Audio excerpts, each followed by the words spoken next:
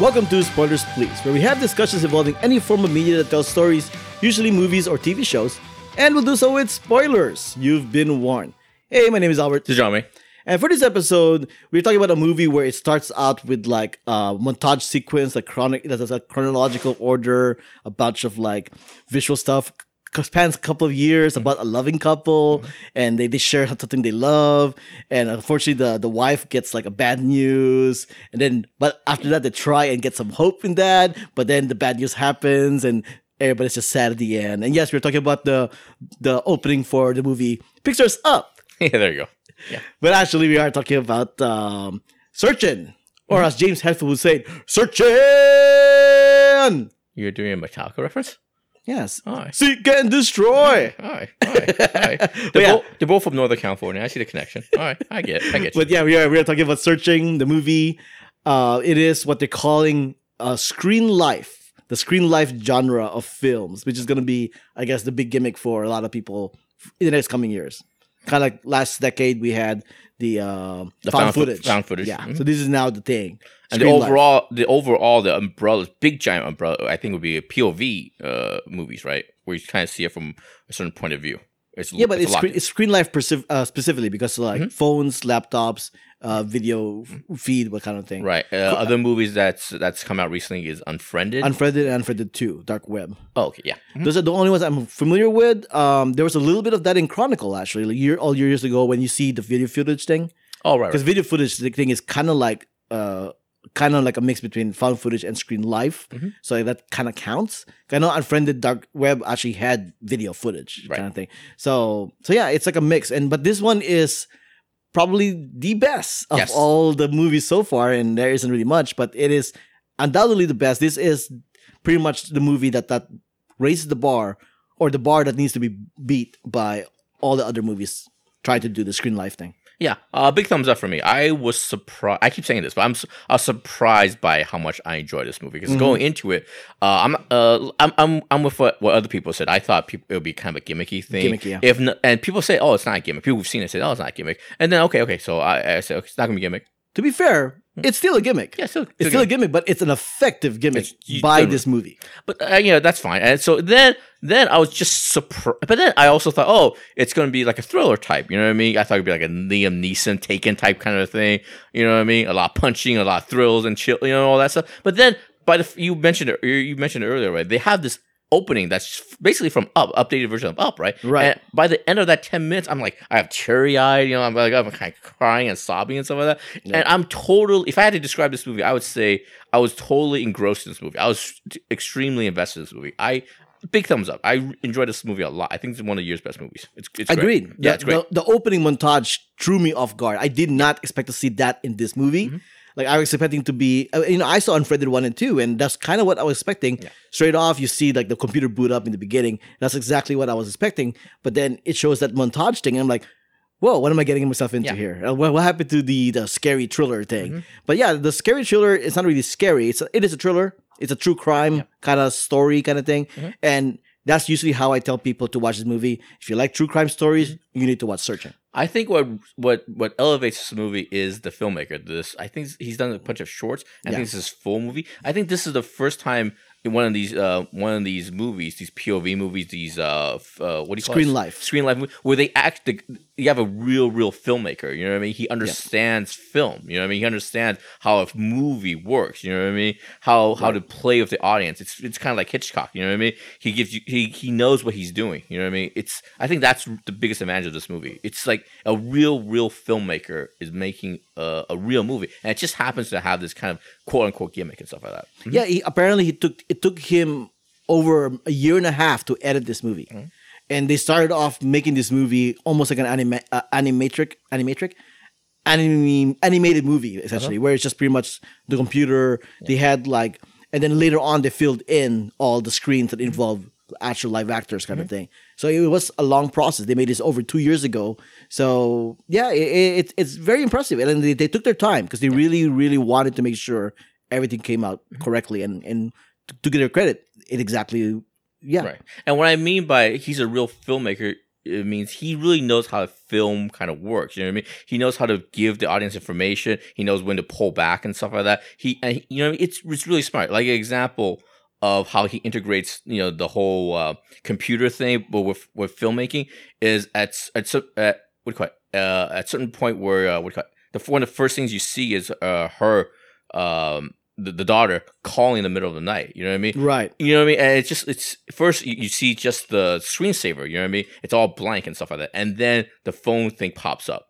You know what I mean? And then it pops up again and stuff like that. Yeah. Another example is like when you everybody knows this, but when you text and stuff like that, when you write a certain thing, but then you think change about your mind. Yeah, you change your mind. And you know, that's character building. It's very clever. It's very smart. It's very, you know what I mean? So what I'm saying, the movie bakes in he merges storytelling plus with technology and stuff, and it does it really, really well. It's really smart. Yeah, it's pretty much the equivalent of like a voiceover or a monologue. Yeah. Essentially, the text that he writes, like a paragraph, and he decides to delete it. Yeah. You get to see what's in his mind, actually. Right. And then he changes his mind and he actually writes in like whatever he needs to write in. But for us, that's like, oh, we're looking into his head here. Right. Like what he's actually thinking, except he's not translating it with other people. And the editing is really cool too and stuff like that. There's moments where it's very frenetic. You know what I mean? You see David, I think it's David Kim, right?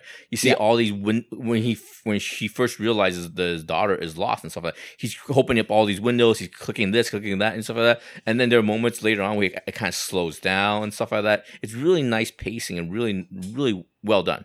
Yeah, it is. It is, and it does give that flavor of realism because, you know, his first thought is like, what happened to my daughter? She's missing. But then he tries to rationalize it, logically think about like, well, maybe she really isn't missing. This could be a possibility. This could other be a possibility until it gets to the point where he's really missing. Yeah, and I also want to mention that for a lot of these previous movies, especially the ones with the found footage, like Chronicle, and then way back then the first Cloverfield movie, that POV, that gimmick and stuff like that, it gets really, really tedious after a while. You know what I mean? At some point, every time I watch these movies and stuff, I just go, you know what? Put the camera down. You know what I mean? You know what I mean? There's nobody in this situation where we gotta keep the camera rolling. You know what I mean? But in this one, I never felt that tediousness. You know what I mean?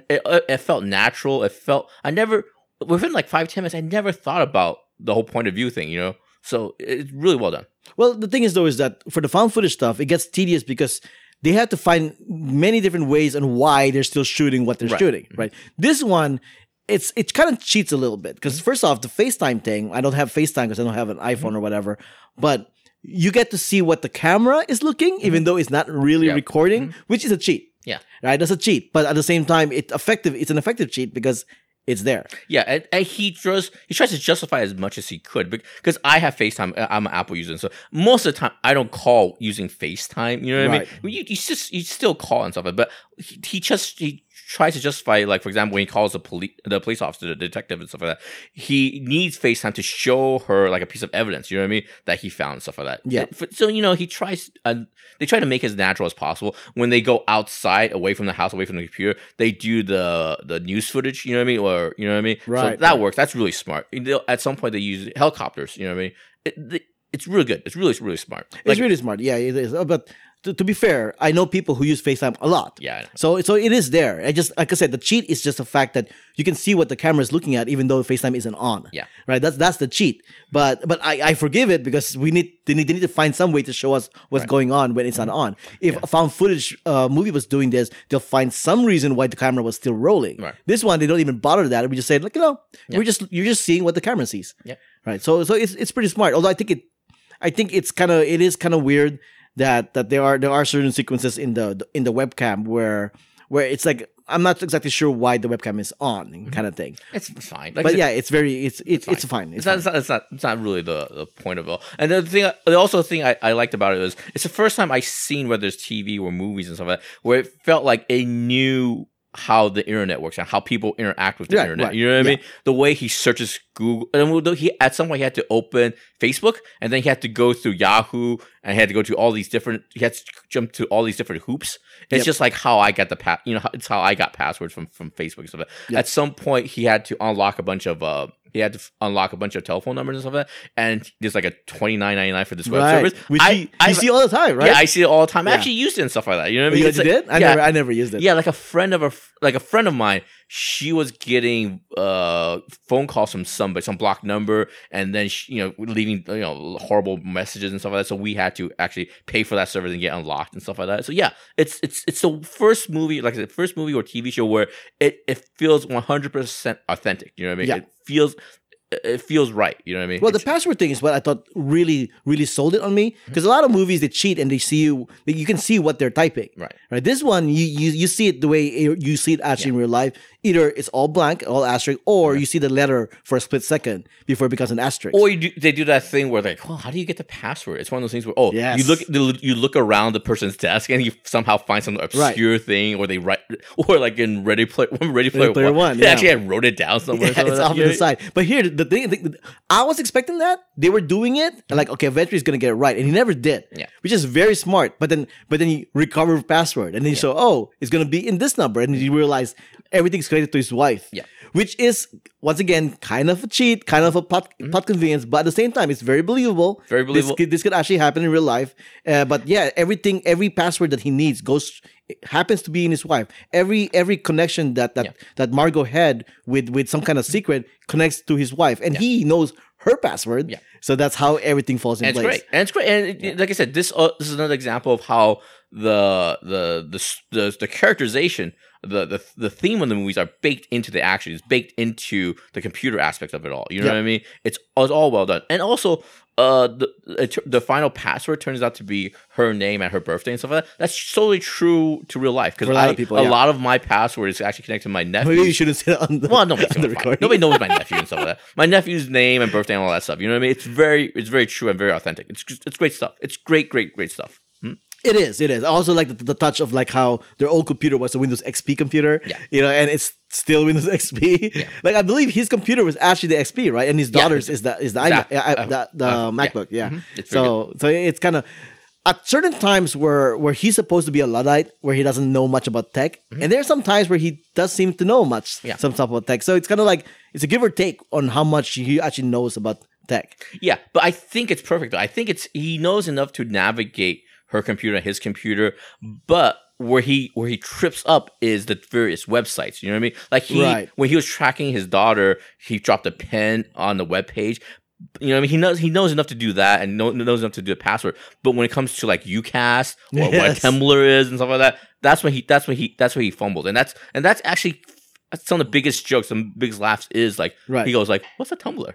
What's a UCAS?" When he takes that picture for the UCAS. Well, no, it wasn't a picture. He was live broadcasting. And he's just looking at the camera. It's like, what am I looking at? What am I doing? Somebody comes in, and then they leave. And I think the person that came in was Fish and Chips, I think. Was it really? I think it's Fish and Chips. Oh, I didn't even notice that. Yeah, I think it's Fish and Chips, yeah. Interesting. It's a lot of good stuff. And we haven't even got to the heart of the movie, which is about two people experiencing a loss of a loved one, you know, his wife, her mother and stuff like that, and how that drives everything, and how she becomes a shut-in and stuff like that, and then she pushes her persona into the internet. You know what I mean? Well, I mean, and the only reason why she's doing that is because he's completely shut off. He's completely shut off, and she can't communicate with him on how much she's struggling losing her mother. Mm-hmm. You know, so she goes to the internet, like most kids nowadays do. If they can't connect with anybody else, they go to the internet. Yeah, right. And this is exactly how they. So I know somebody mentioned this, like, oh, this is like a Black Mirror episode, except the difference is that the technology is actually helping these people. Yeah.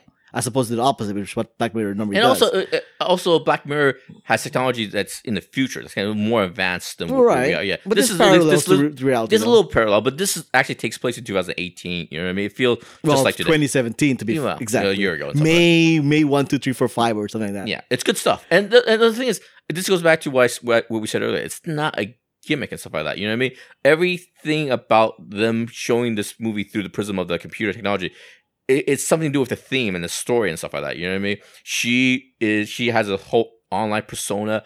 You know what I mean? That's not real to what she's communicating with her dad. And the final twist, which I also mentioned, it also mirrors the final twist with the detective and stuff like that. Right. She, through the computer and technology, is presenting a version of something that she wants him to see. You know what I mean? Yep. So it all works and it all comes double backs on itself. It's really well written, really well executed. It's a big thumbs up.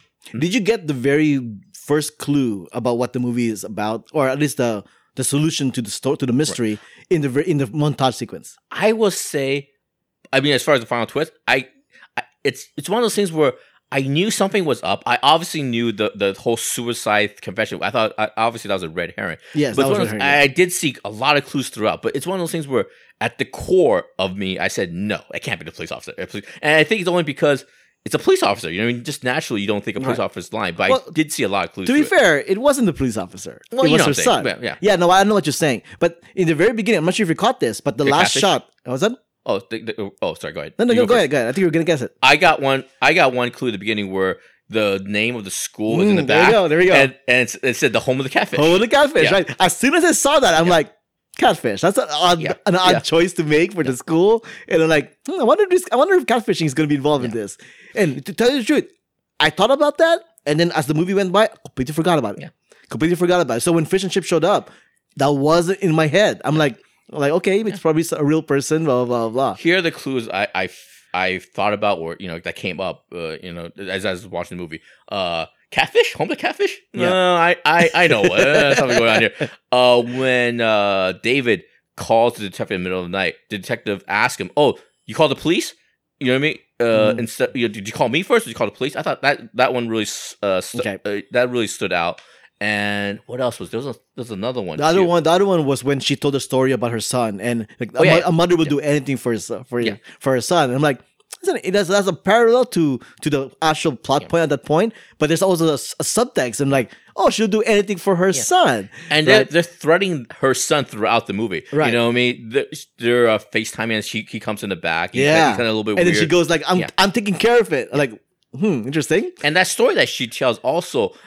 It's of the child kind of a little bit disturbed, a little bit off kilter and stuff like that. You know what I mean? The kid's a little bit off. No, but in her story, she lied for her son. Oh yeah, which is exactly what she does to David. Mm-hmm. So it is like it's just perfect writing. Yeah. They left clues for anybody to think. Mm-hmm. And supposedly one of the inspiration was like watching, like Making a Murderer, listening to the Serial podcast. Right. They were trying to emulate a lot of the murder mystery, true crime stuff. Mm-hmm. And it is completely emulated in this movie. And it's I'm impressed. I really was impressed by this movie. Yeah, very, very impressed. Very impressed by the filmmaker. Very impressed by the acting. John Cho is great. The daughter is great. Deborah Messing, who I didn't think she had this in her because she's she's a beat up. She's a worn down kind of a detective. You know what I mean? Hard boiled and stuff like that. This is a chick from Will and Grace and stuff. You know what I mean? I was like surprised how much tired is maybe not the right word. Honestly.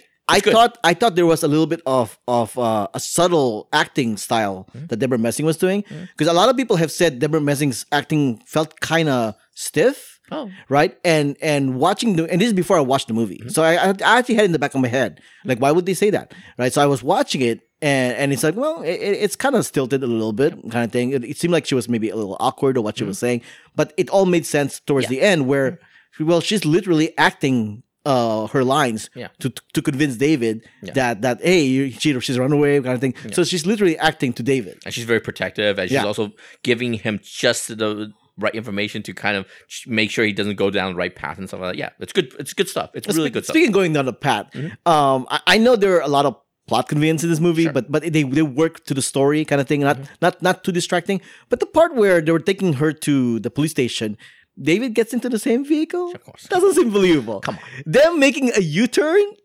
I mean, it's sensationalism, but it seems a little much. Stop it. That's the one part where I'm like, okay, guys, you need to hold back a little bit. I'm going to recommend the video I texted you earlier. It's by Patrick Williams. Oh, the plot hole thing. Yeah, plot holes. Please watch that. This is fine. All that stuff is fine and stuff like that. It's fine. I dig it. And did you like the fact that the daughter was alive at the end?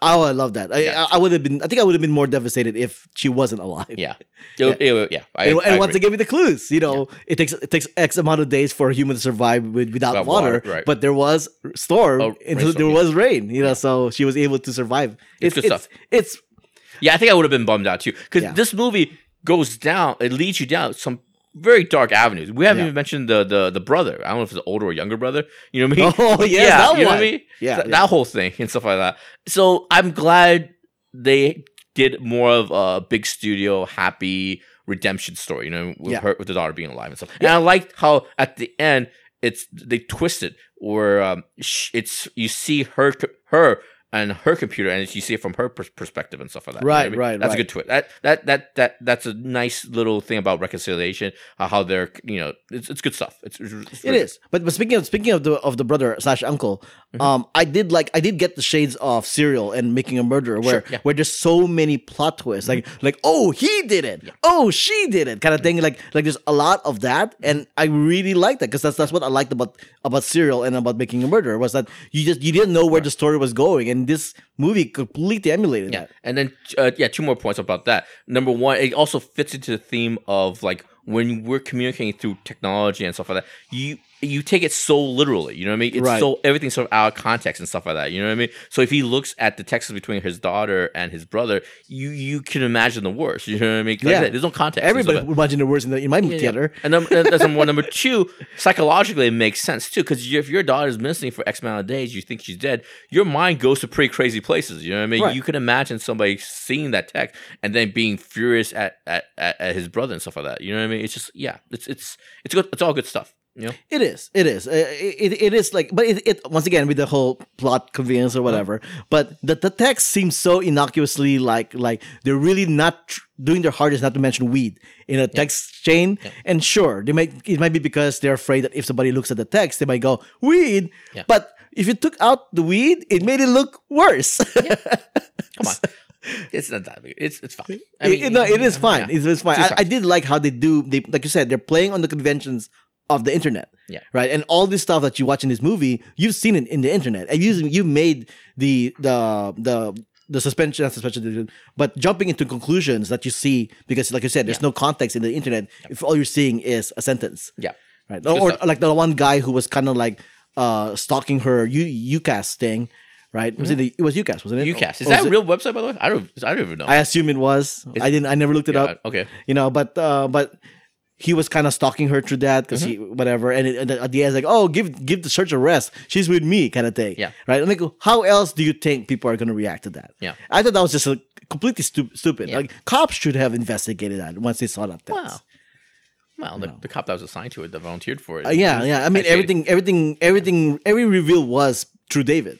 You know, he really was the MVP of the investigation, and I think that was her mistake. She should not have let him in, which she acknowledged in the movie. Like I said, this movie has answers to answers. It's just very, very smart. Yeah, it's good stuff. I was really surprised. I think this is one of the best movies of the year. Yep, I think agreed. as far as performances, I think John Cho. John Cho should be nominated and stuff. He like won't be though. Yeah, he won't be, of course. Yeah, come on, man. I see his pigmentation. I know what's going on. You know, it's too foreign for Academy members to look at an acting looking at a webcam. Yeah, because for them it's like you got to act opposite somebody else. It's not gonna work. You know, Yeah, it's like I think that should be nominated. I think editing should be nominated and stuff like that. I think it's good stuff. I think it's editing should win. Yes, yeah, it's really good stuff. I think big thumbs up. I think it's one of the best movies of the year. Oh, yeah. I give it a solid A. I was really surprised. I think the director should be nominated too for first time director and stuff like that. The way, like I said, this is the best example of a filmmaker merging with today's technology. You know what I mean? It's Right. I've never seen it done so well. You know what I mean?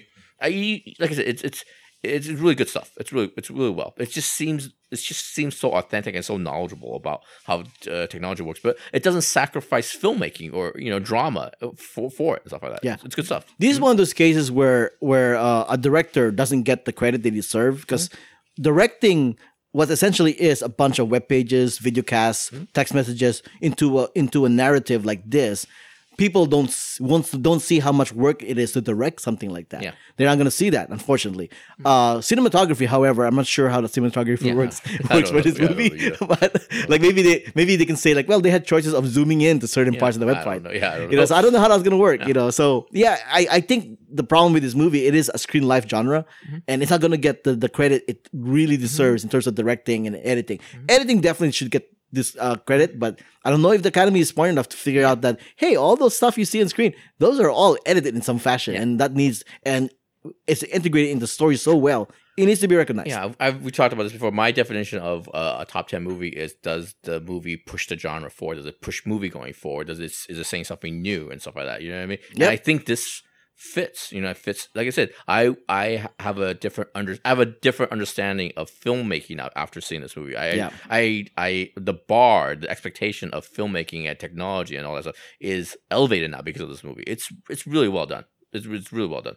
Thumbs up. It is. It is. You also got to imagine, like one of these days, like decades from now, maybe you might see a superhero movie done with a screen life thing, where it's like Spider-Man trying to communicate with Tony Stark, and the story is told through that fashion. It's believable. It's completely believable.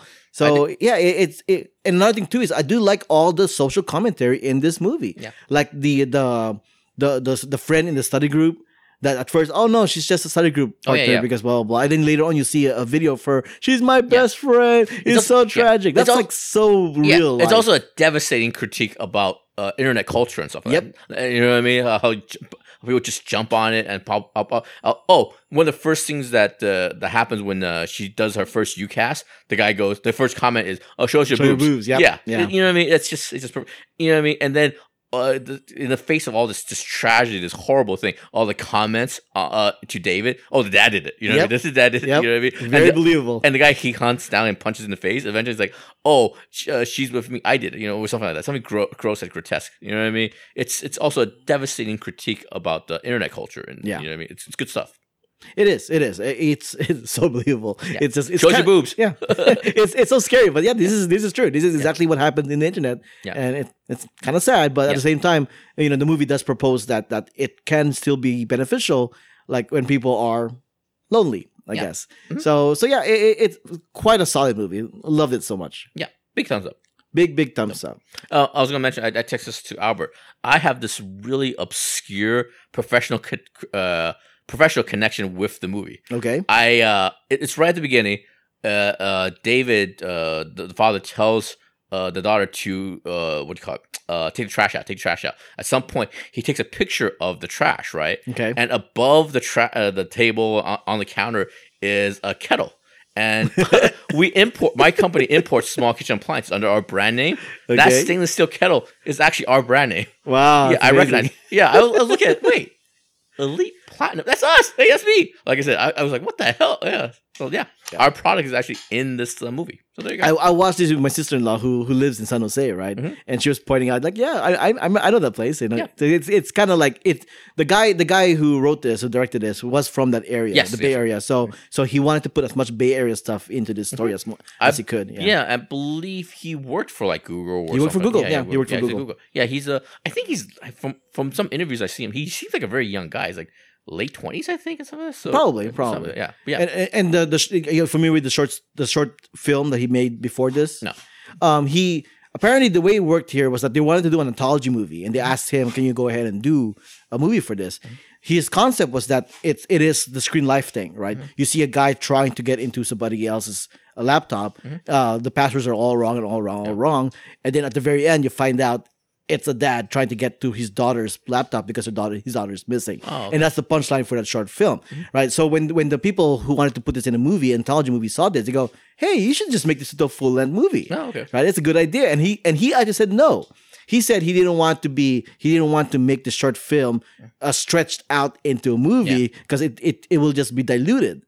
But somehow he was able to manage to pull it off anyway. So there we go. So it's impressive filmmaking. Well, here's the thing: if I did have one critique, it's a minor point. It's not really worth anything. To me, a movie or a big time movie should be at least 2 hours. This one's a little bit less than that. It's about an hour 40. And then that's fine. Yeah, and then you add the 5 minutes for that short film that's in the beginning of it. It's a minor critique. But it's a dumb critique. 140 is a good number for a movie. Yeah, you're a quick person. You like to get in and out. I understand that. What happened? What? Big thumbs up. I like this movie a lot. Yeah, so did I. It's definitely in my top 10, top 5 probably. Yeah. Might even be my favorite movie of the year. We'll see. Yeah. All right. So there you go. Folks, thanks for listening. Jiaming, where can people find you online? You can find me on the Twitter, JIAMINGLLU. And this is Albert. You can find me on Twitter and Instagram at Albert5x5, on my I Saw That Movie blog, the weekly comic strip, the Stuff and Junk Show, which we are hitting our 200th episode very soon. So take a listen to that one. And also the Extra Spoilers podcast, which me and Jiaming recently did one for August about James Gunn and all that stuff. A-list, Stubbs A-list and all that stuff. All right. And if you want to send us email, send them to whowhatwhereswhy@gmail.com. If you want to send us comments, head over to our Facebook page, as well as our website has discuss comment pages over there. And if you want to show your support, head over to whowhatwhereswhy.com/support to find out how. Music has been provided by the Y-Axis. Find them at they-axis.com. All the links and information can be found at whowhatwhereswhy.com. All right, so we are recording this episode on Labor Day, September 3. Sure. It marks pretty much the end of summer. And over the summer, we did do the summer movie draft. And who won? Minus Avengers Infinity War. Don't bury the lead. Let's skip to the end. And essentially, Jiaming got first pick. Edward got second pick. I got third pick. And sure enough, the order of the winners is Jiaming got first pick, got first. Right. Edward got second. I got third. USA. Yeah. You know what? America is great now. Well, to be fair, Jiaming had some really good choices because he had first pick. He got Jurassic World, which What do you made mean, to be fair? $1.3 billion. To be fair, you guys have really good picks. Yeah, because I picked well and stuff like that. Yeah, Thank you also hit pick first. Sounds like you're qualifying or you're lessening my victory, my complete slaughter. Yes, I am. That is what I'm doing. Yes. Hotel Transylvania 3 made $485 million, and The Meg made $465 million. So those three movies alone pretty much put Jiaming on the top. Thank you, Giant Shark Movie. Yeah, for For Edward, he had The Incredibles 2 to really put him on top, $1.164 billion. Mission Impossible Fallout had $649 million. Christopher Robin and Crazy Rich Asians combined together is 136. So those are the movies that really helped him beat me, because he was only literally like, if I do my math correctly here, less than 100 million from beating me. So it's just a really close game. And the reason for that, because I picked Solo, which didn't do as well as I hoped it would. At $392 million. You and Disney both. Yeah, Deadpool 2 did a good solid 734. So that was my MVP, as well as Ant-Man and the Wasp at 595, which at this point is still making some money overseas, but not enough to pass Edward. Yeah. And Skyscraper also disappointed at 293. So, although to be fair, Skyscraper making 293 is actually a lot of money for that movie. For internet, if you add everything up, yeah, but it only made 60 in the US, so that's a disappointment. Yep. So congratulations to Jiaming for winning this year's. Now give me my prize money. What prize money? You son of a bitch. Next year we might actually go ahead and not do the draft pick. We might just do like guess the top 10 box office. And we'll assign points for how accurate you are in the top. Now that I've won 2 in a row, you're changing the rules. I get it. Well, essentially, that's what's going on. That way we can actually add the biggest movie of the summer, because this one we purposely avoided Infinity War, because whoever had that was going to win, no matter what. And they changed the schedule too. This one was actually kind of fun, because it was close calls for a lot of things, except for his Jurassic World. So, which I really underestimated. I thought that it wasn't going to do as well as it did. So I knew it. But I didn't know. People like their dinosaurs. Yeah. Yes, they do. All right, this has been another episode of Spoilers Please, which is part of the Who What Where's My Network.